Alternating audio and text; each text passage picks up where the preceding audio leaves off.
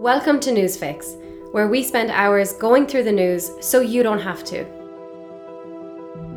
The UK and US continue to ramp up their rhetoric about Ukraine. Sue Gray's report is eagerly awaited by many MPs, and Europe might just be reaching the endgame in the pandemic. It's Monday, January 24th. Here's your Newsfix. On Saturday, the UK government accused the Russian government of planning to put a pro-Russian leader and puppet government in place in Ukraine following an invasion of the country. It's important to note that a similar claim was made days earlier by the US, and there has been confusion over whether this UK statement is following US-led intelligence or if it came from a separate UK intelligence assessment. The Guardian said the British Foreign Office has not provided any evidence to support the allegations. Meanwhile, the man mentioned denied the claim, and the Russian government unsurprisingly dismissed the accusation as nonsense. As concerns continue to mount, the US has now ordered the families of embassy staff to leave Ukraine, advising US citizens in the country to do the same. However, it is worth noting that BBC News reported nothing specific over the past 24 hours triggered that decision.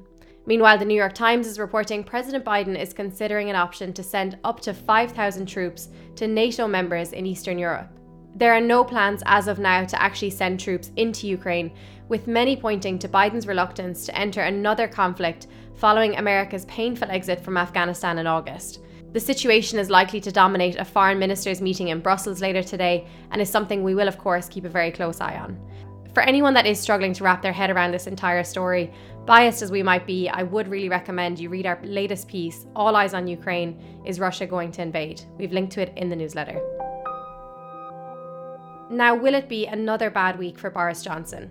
An inquiry has been launched after a Conservative MP called Nusrat Ghani alleged she was fired as a transport minister in 2020 because she is a Muslim. Ghani said she was told by a chief whip that her Muslimness made colleagues within the party feel uncomfortable. The person accused of making the comments has denied the allegations. Meanwhile, another Conservative MP is expected to meet with police this week over claims Downing Street tried to blackmail MPs and threaten them against a vote of no confidence in the Prime Minister. What else is going on? Well, everyone is waiting for Sue Gray to publish her report into alleged Downing Street parties during lockdown. Dominic Cummings, Johnson's former advisor turned foe, is expected to meet with Gray later today. Now, one of the most unusual stories we've covered. In Ireland, police believe a man was already dead when he was brought to the post office to collect his pension on Friday. The man is believed to have died that morning before being transported by two men in their 30s that were known to him. While a post-mortem examination has ruled out foul play, the two men who brought him to the post office may face charges of fraudulently trying to obtain the pension of a deceased person. On today's agenda, an Italian secret ballot vote for a new president gets underway. Who is the frontrunner? The man who is currently serving as the country's Prime Minister, 74-year-old Mario Draghi.